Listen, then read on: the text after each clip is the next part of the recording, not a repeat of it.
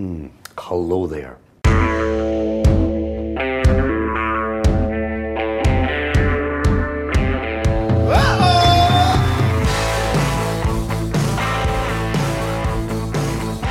All right, are we rolling? Okay, we're rolling. Hi, everybody. This is the Atomic Skull Podcast. My name is Matthew. I would like to welcome you all to September, or as I like to call it, October's Eve. My favorite time of year isn't just on the way, it is here. Halloween is really giving Christmas a run for its money with how it's slowly infecting the weeks and months leading up to the holiday. September as a month is barely even an identity, right? It's 30 days of spooky foreplay to get us all nice and moist so October can ease its pumpkin spice flavored vampire bat-shaped skull and crossbones right into our willing everythings, all the way up to that magical day when apparently it's okay for children to take candy from strangers. The season officially starts when stores put out all their Halloween shit and Mrs. What's-Her-Name and I can finally go home decor shopping. And last week, that's exactly what we did. First, we hit all those normal arts and crafts places, and you could see the old ladies working at the register as we walked in. They're like, ah, shit, here come the goths. We're not like hardcore goths or anything like that. We're not rolling up with Stein's clown white makeup caked on our bodies with pentagrams dangling like wind chimes singing Boys Don't Cry, but we do make a statement, and that statement is we'll stop wearing black when they make a darker color. We stopped at a whole handful of places and ended up spending what fans of the movie Pretty Woman would call an obscene amount of money. And I don't mean profane, I mean really offensive. We legit got so much stuff. I have no idea where we are going to put it. Our walls are already covered to the max. We're going to have to redo a bunch of stuff. I'm excited, but also a little bit terrified. Something we're actually talking about that we noticed over the last couple of years is that those wholesome little old lady at the counter arts and crafts stores are outdoing the purpose-built Halloween stores for bitchin' decor. All right, let's get on with it. The first thing that I wanted to jump into this week is an example of medium pimpin', which is something I've talked about the last couple of episodes, and I had asked you guys to send in your examples of that, which medium pimpin' is like, it's just living the best version of the life that you have in front of you. And I've gotten a few submissions, so I'm going to be reading them over the next couple of weeks. This first one is great, and that's why I want to lead off with it. So, medium pimpin' example 1, quote, taking massive bong rips as I put on a full face of makeup for absolutely no reason at all, then getting in my stupid little car and driving to McDonald's to get a Diet Dr. Pepper, end quote. I love it. It's beautiful, it's simple, and I've got more on the way over the next few weeks, you guys. So please send me in your examples of medium pimpin' in your life. So far, all of the ones that I've gotten have been from women. Fellas, it is time to step up to the plate. Send me an email, slide into my DMs, atomicskullpodcast@gmail.com, Instagram @atomicskullpodcast. Let me know your examples of medium pimpin'. I'm going to be reading them. I've loved all the ones that I've gotten so far, and I hope to be getting a few more. Now, before we move on, I have one thing. What in the Chris Hansen was going on in House of Dragons this last week? That episode was a Jeffrey Epstein wet freaking dream. If you haven't seen the show yet, I will not be going into detail about that scene, mostly because I don't want to relive it in my head. The good / bad / good thing, I guess, is the scene was only dialogue, but that did not make it any easier to watch. As tough as it was to watch, the first thing I thought about, I mean, besides how many Epstein jokes I was going to throw in when I inevitably brought this up, was how tough it must have been to film. I understand that there's money involved, but the amount of heebie-jeebies on set must have been immeasurable. All right, I've got more stuff on this, but I can't even talk about this anymore. Before I forget, the word of the week is teledildonics.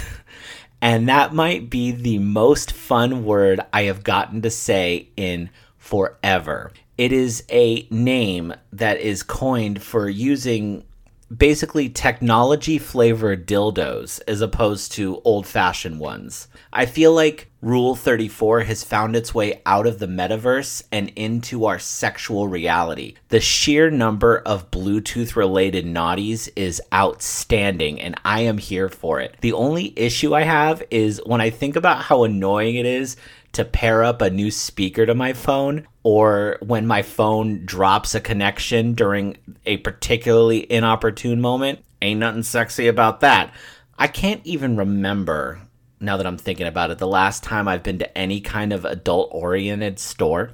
I remember forever ago, I went to a legit fetish shop in San Francisco with my best friend at the time. He was gay, and we both had just gotten our tax returns, so we took a trip up to the city, and he ended up spending $600 there. I'll never forget that. It was freaking hysterical. When he was checking out, he picked out a butt plug that was so big, the cashier actually looked at him and said, "Are you sure?" That's never a question that you want the cashier in an adult store to ask you. That question should immediately put you on some kind of like sex offender registry. On the way out, I saw a device, you guys, that changed my life. And I don't know if it was for the better. I'm going to describe it to you because I shouldn't have to suffer alone. And I want you to picture it because there is no way in hell I am going to post it on Instagram. People think I'm weird enough, and I wouldn't even know what to call it. So here's what it was. It was a toilet seat, okay? And attached to the toilet seat were 4 springs. Think of like the springs on a trampoline, okay? So there's 4 springs coming out of the side of the toilet seat that attach to these bars on the outside of it that made like a rectangle around the toilet seat. So you got the toilet seat with the springs and then the bars, and all of that was attached to like these legs that lifted the toilet seat with the bars and the springs probably about 10 inches off the ground, something like that. If you can picture all that. My friend explained to me what it was used for and then went and bought me lunch. It was one of the more educational afternoons of my life. And if you don't know what it's used for, Google it, because I am absolutely not going to be explaining it to you. All right, you guys, let's get to it. Music. This is it. Part 4, The Voyage Home. This is going to be my fucking Jerry Lewis telethon. I'm starting it early because I want to make sure we get to everything. And watch your feet because I'm going to be dropping more names. I'm going to do a little bitching. I'm going to answer some questions that you guys have asked me. I'm going to do it all out here today. Now, before I pick up the ball and run this in, shit, did I actually just make a sports reference? I am so sorry. Apologies all around, all right? I want to take a minute to talk about Prince. Prince is everything. He has been one of my all-time favorite artists from a very, very young age. There was nothing that man couldn't do. He had his hands in rock, funk, soul, jazz, R&B, hip-hop. He's one of those where I couldn't even begin to choose my favorite songs of his. He had the best and sexiest halftime show in Super Bowl history, and I will not be taking any questions. And if you have any doubt of that man's talent, swagger, and larger-than-life presence, despite the fact that he was like 5 foot nothing, move your big ass around this way to YouTube and look up Rock and Roll Hall of Fame While My Guitar Gently Weeps. Here is what happened. So if you've never watched the Rock and Roll Hall of Fame ceremony, they induct all of these old guys into the Hall of Fame, and then each band and artist, they play their biggest songs one at a time, and then they do their acceptance speech. And then at the very end of the night, all of them come back and do one big jam of, you know, maybe like the most famous song from the most famous artist that was inducted that year.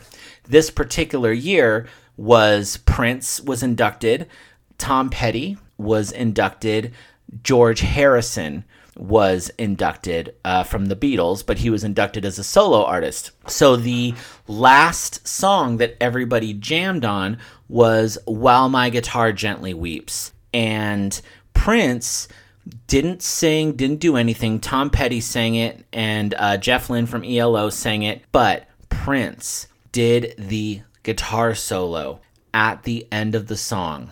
And it is, bar none, the best motherfucking solo I have ever seen and heard in my entire life. Prince said he had never heard that song before. And it's the fucking Beatles. I'm not sure if I believe that. But also, he's such a weird motherfucker that I'm not entirely sure I don't.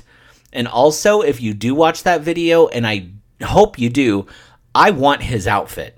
All right, where did we leave off from last time? So I was the manager at a music store in a small town in Arizona, and I got paid to talk to people about music for a living. If heaven exists for me, that would be pretty damn close to it. Now, I do remember a few customer stories that I jotted down and I wanted to bring up. I had a customer get mad at me because the Stones weren't under S. Think about that for a minute if you know that band. So the band is actually the Rolling Stones. And when I explained to him that the Rolling Stones would be under the letter R, he said to me, and I quote, because I will never forget this, I didn't know what the fuck I was talking about. All right.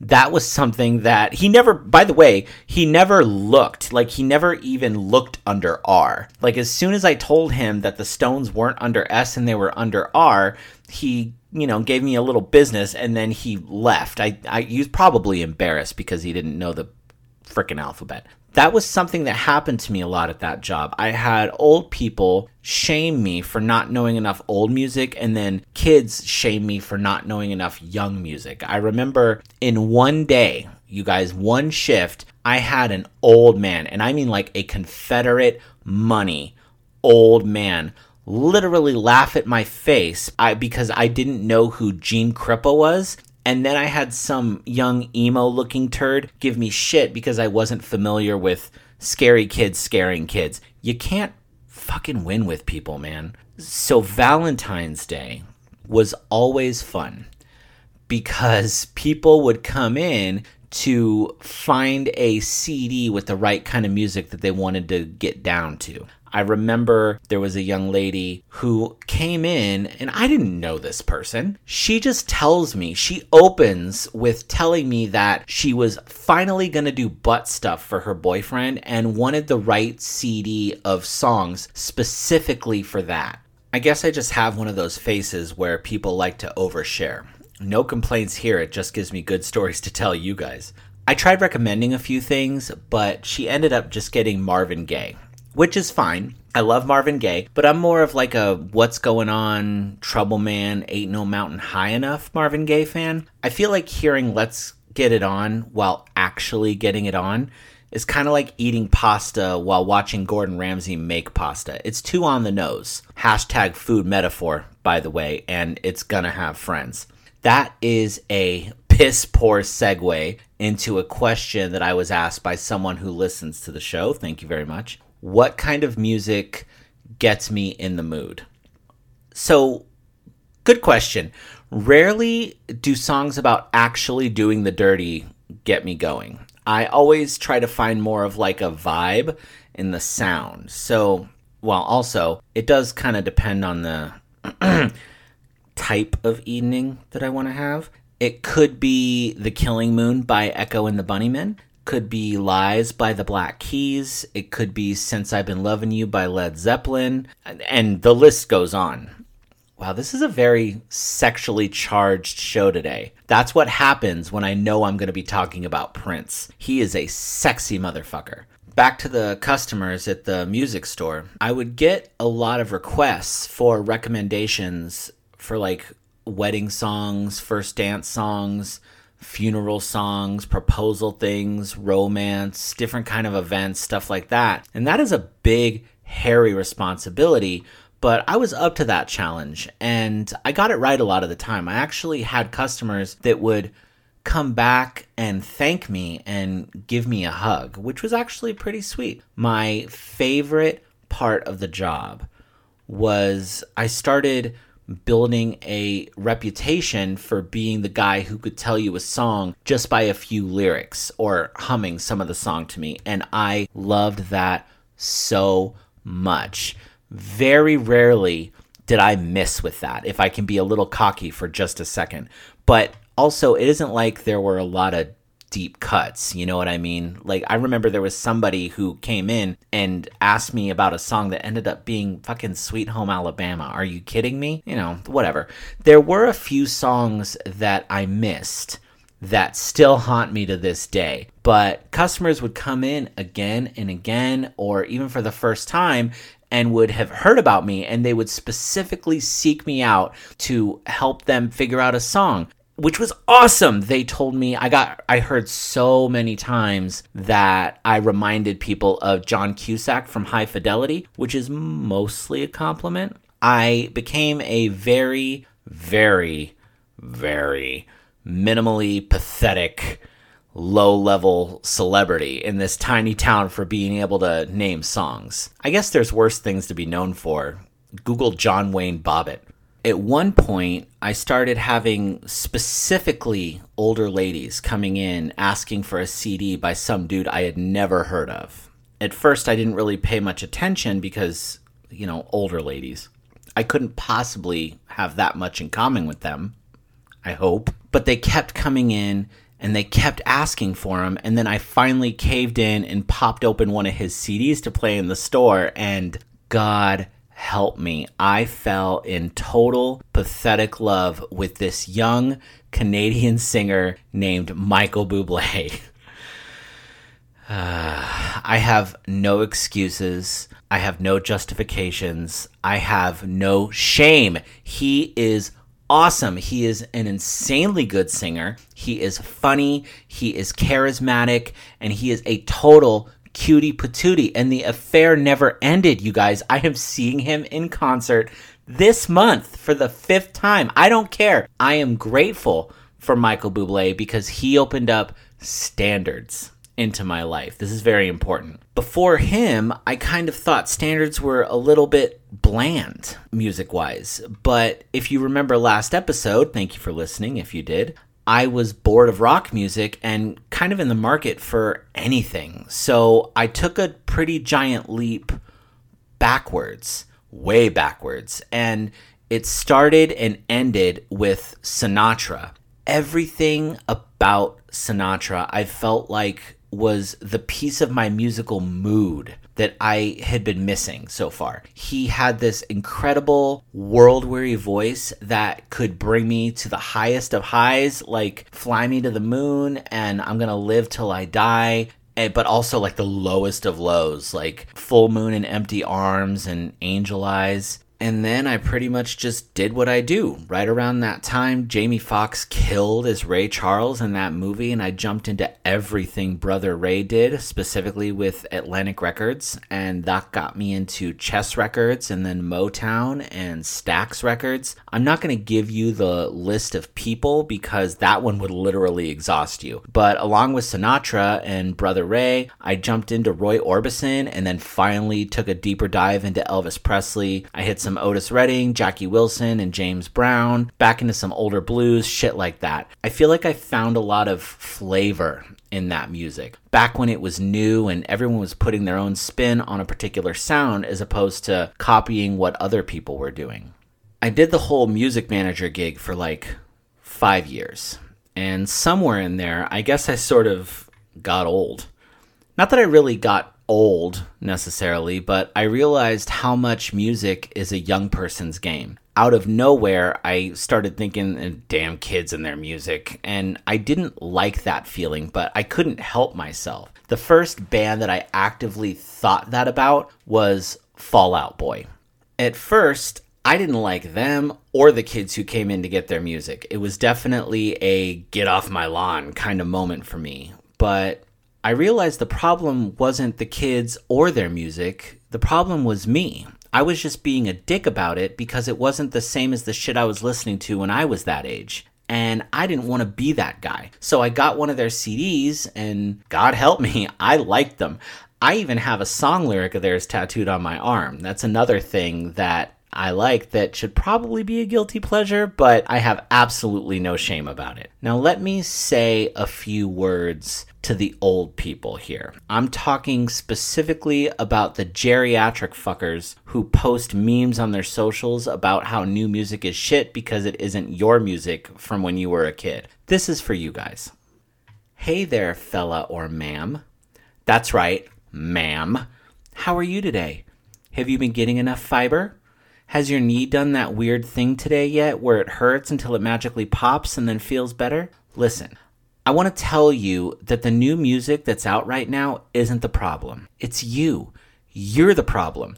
Music is one of those things that is always moving forward, which is what we are all supposed to do. So don't get mad at something you love because you refuse to evolve with it. It is possible to love the old shit you grew up with and the new shit that young people enjoy. Maybe you think that whole song about WAPs is offensive. That's fine, but that doesn't mean every song out right now is about WAPs. So stop being an asshole, fix yourself a soup and half a sandwich, and realize that the kids are all right. And that whole thing I just did is the same conversation I had to have with myself. I kind of went backwards with my taste in music. As the years evolved, the shit I listened to got older and older. It's alright to not like stuff, but it isn't bad just because it's new. It was an important lesson to learn, and it opened me up to like a whole bunch of new shit that I would have never listened to otherwise. And then the adverse of that is there's always going to be something that brings the kids back to the things that old people listen to. Another question that I got asked was about Metallica and Stranger Things. Fuck anyone who gatekeeps Metallica and talks about how much of a sin that it is to only like them now. Isn't it kind of amazing that kids are getting into them at all? In 2022, Master of Puppets became the #1 song on iTunes. That is fucking incredible. Not only is that my favorite metal song of all time, but that's one of my favorite songs of all time. It is 6 minutes of pure fucking thrash with a beautiful, slow, melodic breakdown in the middle. And you know what was just like that 15 years ago? Guitar Hero. Guitar Hero got massive, and all of a sudden I remember teenage kids coming in and asking me for Foghat and Twisted Sister CDs. That was a trip. There is always going to be something that brings music back. Every generation is going to know shit by the Beatles or Words to Bohemian Rhapsody. As much as music is always evolving and moving, it's also always timeless. It's one of the reasons that it means so much to me. I left my music manager job right around the time that CDs started dying a horrible death. That store is long closed by now. Music was moving on to the next thing, and there's nothing wrong with that. All you can do is hope you don't have to buy another copy of Dark Side of the Moon, right? There was this guy that I worked with at the music store who could go toe-to-toe with me on a lot of old rock and rap shit. He's one of the sweetest guys I've ever known, but he liked something that I had never gotten into. Punk.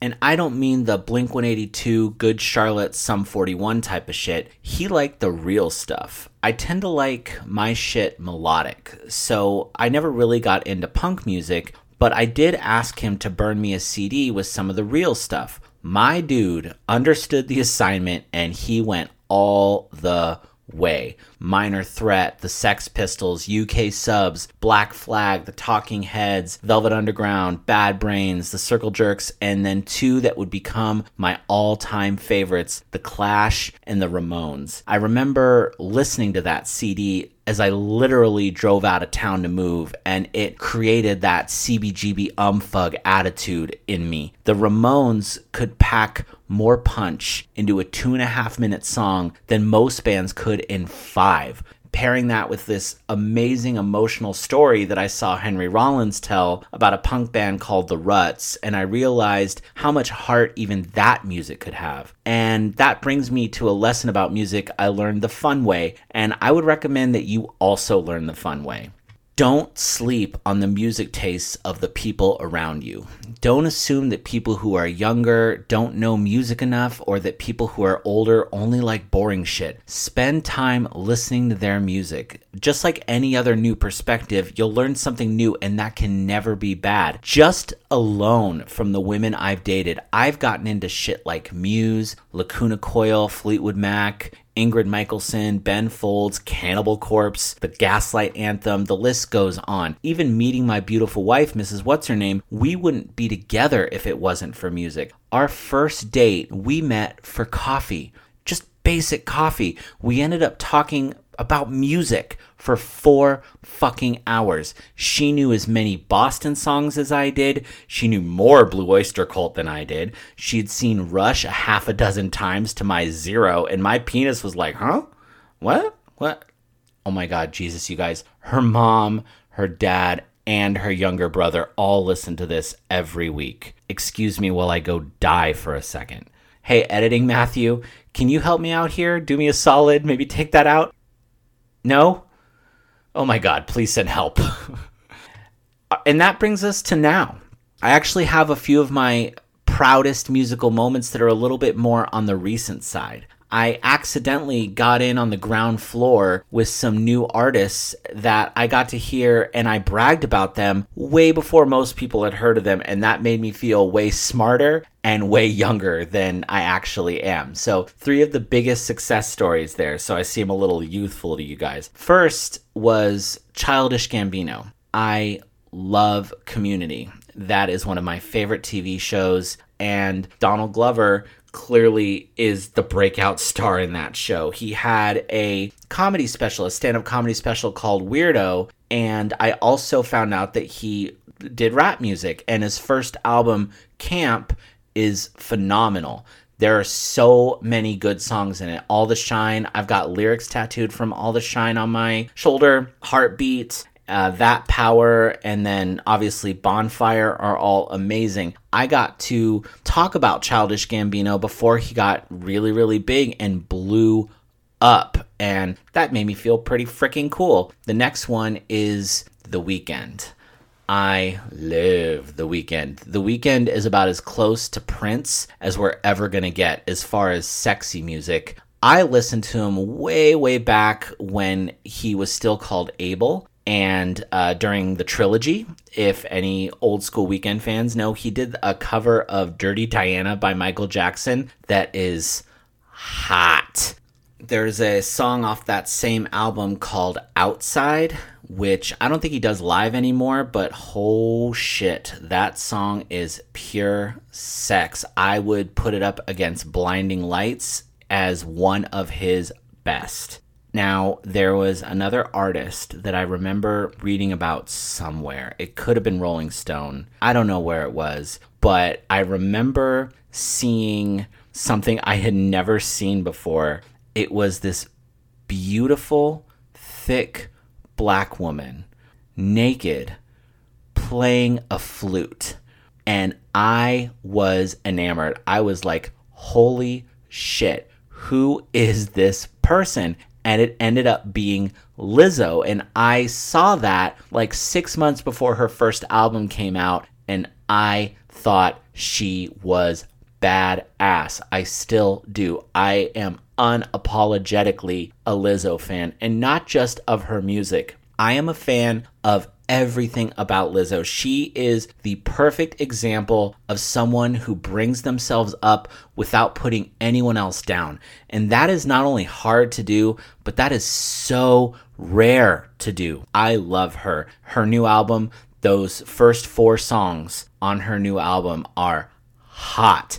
Good music is out there, man. It is out there. Just this year, Kendrick Lamar, Harry Styles, Harry's House, the new Beyonce, and Lizzo, like I said, all incredible albums. And they all came out just this year. They all came out within like 3 months of each other. If you like Marvin Gaye or Al Green, listen to the Black Pumas. And that also works in reverse. If you like the Black Pumas, listen to Marvin Gaye, listen to Al Green. You like Led Zeppelin? Listen to Greta Van Fleet. They're literally the same band. there is so much more that I can talk about and so much more I want to talk about when it comes to music, but shit, man, I gotta put an end to this somewhere. I gotta get through this life. If I do another part to this whole music thing, the 9 of you that are still listening to this are gonna kill me. What I want to say, for me personally, is music is everything. It is my first love. It has been there for me when no one has. It has been there for me when everyone has. And I'm at that age where I don't really hate a lot of music anymore. There's just stuff that I don't really listen to. That being said, I always have a few hot takes on deck, particularly when it comes to music, as you just heard. But I'm going to save the other ones I have for an episode in the bullpen coming in the next few weeks to celebrate the end of Hot Take Summer. So be on the lookout for that. I have a special place in my heart for every genre that I've listened to and grown to love, and it's still the number one way that I learn about people. You can truly learn so much about someone from the music that they like, from the playlists that they give you. And the one last heartfelt piece of advice that I have that you didn't ask for is never rule out anything. There's no reason you can't listen to a different type of music other than the fact that you don't. I want to get to a few music-related questions that have been sent in to me over the last couple of weeks before I turn y'all loose. The first one is a very broad question. It's what are my favorites of a bunch of different things? So I want to do a lightning round of what my different favorites of different kind of music things are. So we'll start with my favorite band, which is Pink Floyd. Pink Floyd is a very emotional band for me. My mom loved them. They were around a lot when I was a kid. She used to sing Pink Floyd to me. Not only are they all great musicians, but a lot of stuff just that they do takes me to an amazing place. And this is before drugs, by the way. I would listen to Pink Floyd growing up before I ever touched any kind of drug. I know that they're definitely a psychedelic drug type band, and that's all well and good, but I loved Pink Floyd before I ever did any of that. Now, after I did drugs, holy shit, did I understand them a whole lot more. But it's not just their musicianship. I think when it comes to a lot of favorite things, particularly favorite bands and favorite albums, it's an emotional thing for sure. And Pink Floyd has a lot of songs that take me to a lot of different places. My favorite album goes hand in hand with that. Pink Floyd's The Wall. Not only is it a huge achievement as far as storytelling goes, and a bunch of songs just kind of give this overall narrative, but boy, are there some depressing shits in there. I'm not telling you that it's the best album in the world. It's good, like it's considered one of the best, but it is my personal favorite. There's a difference between what I think is the best and what my favorite is. My favorite album is The Wall. I've easily listened to that more than any other album. It's one of those ones that I don't often put on in front of other people. Very, very personal to me. I love it. My favorite guitarist is Stevie Ray Vaughan. Texas Blues, man. That dude was badass. When he was playing in, Austin bars, when he was coming up, he would play 2 or 3 different sets a night, and he would have calluses on his fingers that would fall off. He played so much, and then he would super glue them back onto his fingers so he could keep playing. That is a badass motherfucker right there. My favorite frontman gotta be Freddie Mercury. I love Freddie Mercury so much. I want to give a huge shout out to Mick Jagger, of course, from the Rolling Stones. I didn't talk about him much, but I love the Rolling Stones. They kind of came up for me personally a little bit later. They're, I think, more recent, but man, have I gotten into them so much. Mick Jagger is one of the great frontmen of all time. Obviously, Steven Tyler I love very much, but I gotta give it to Freddie, man. That dude could work a crowd better than anyone in the world. My favorite drummer is Keith Moon. I love Keith Moon from The Who. That man is bananas. Bananas. I mean, he's not anymore. He's very, very dead. But the dude jumped into a pool that didn't have water in it. Wow. I want to give a shout out, though, to Neil Peart, who also loved Keith Moon. Keith Moon and Buddy Rich were Neil's favorite drummers. Neil Peart from Rush. He is awesome. One of my favorite YouTube videos that I love to watch that relaxes the shit out of me is they have this like 12-minute video of Neil's drum tech, who is the most dad bods of dad bod. He's like the final boss of dad bods. He puts together Neil's drum kit, and it is interesting, and it is relaxing, and it is incredible. All the shit that is part of Neil's drums. Neil has he has this face. Neil Peart's got this, it doesn't matter how hard he's playing drums, what kind of solo he's doing. Neil's got this face where he always looks like he has to go to the John. And I don't mean like he has to go to the bathroom. Like, I mean specifically like he has to go to the John.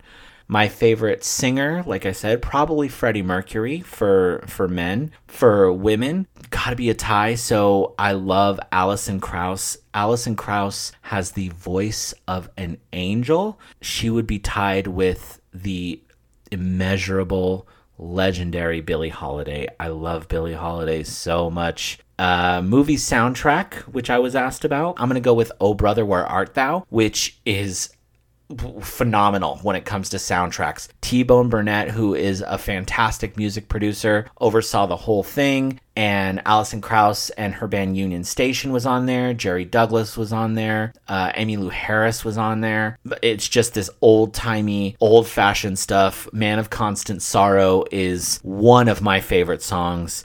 So my most listened to songs of 2021, which I was also asked about. So this is, in order, the 5 most listened to songs for me last year on Spotify. Number 1 is Super Bass by Nicki Minaj. No kidding. Number 2 is Last Caress by The Misfits. Number 3 is What I Miss from the Hamilton soundtrack. Number 4 is Dope by BTS, who I love. And then number 5 is 9 to 5 by Dolly Parton, because of course it is. Let's get to the best and worst of the week, which is also music related because we're finishing this whole thing with a bang. The best of the week, you guys, is the MTV Video Music Awards. I gotta hand it to them, man. MTV is really sticking to their guns with the whole Video Music Awards thing. Are they overstaying their welcome and their relevance?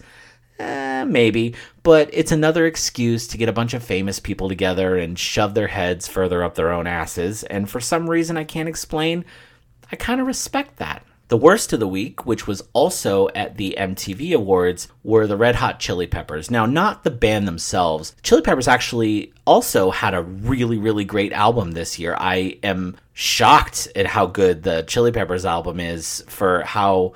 I hate to say late in their career. They got a lot of years left, but their last couple weren't very good. But John Frusciante came back as their guitarist, and this last one was pretty damn good. The Chili Peppers at the VMAs, they received the Old But Still Relevant Award, which I don't even know what it's called, but they're old, but they're still relevant. And this is yet another thing that happened that makes me feel old. Their singer, Anthony Kiedis, performed, they did a song or two. He performed with a shirt on. I didn't even know he was legally allowed to do that. I don't even think I've ever actually seen him with a shirt on before. I didn't like it at all. So that's the worst of the week. And here we are. You guys, we made it. We made it to the end. I want to say thank you guys for listening and thank you for the support. Please follow me on Instagram. I'm looking for more followers. I just posted my first reel today, which makes me feel not very youthful because it wasn't that great, but you know, we're a work in progress. We're learning. We're going to get there. At Atomic Skull Podcast. I appreciate everybody posting on the socials. That means everything. Tell your friends, don't just post on the socials, man. Talk to your friends. Invite them to listen. Have them talk to me. And it's an excuse to talk to people. That's never a bad thing. It's a good excuse to reach out to somebody. Yo, you like music? You like pop culture? You like dick jokes? You like Jeffrey Epstein references? Listen to this podcast. I do have something very special coming next week for you guys. I don't want to give too much of it away. All I'm going to say is, one, I'm going to maybe not talk about music at all, if minimally, but, probably not at all. I think I've gotten it all out of my system. But what I'm going to say is I cannot be held responsible for what happens next week. That is your only little tease. So be afraid. Now, the question that I have been asked the most since this whole music thing has started over the last couple of weeks, by far, you fucking sadists, is what songs make me depressed. You guys, a lot of songs make me depressed. You cannot imagine. That feeling of sadness can be really addictive. And if you don't watch it, like any other addiction, it can kill you. A few notables that really put my happiness right into the fucking pavement that I'll tell you guys. No Surprises by Radiohead. I Hope I Don't Fall in Love with You by Tom Waits.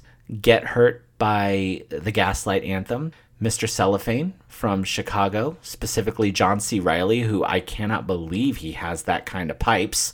Winter in My Heart by the Avett Brothers. Cancer by My Chemical Romance. And finally, my song of the week.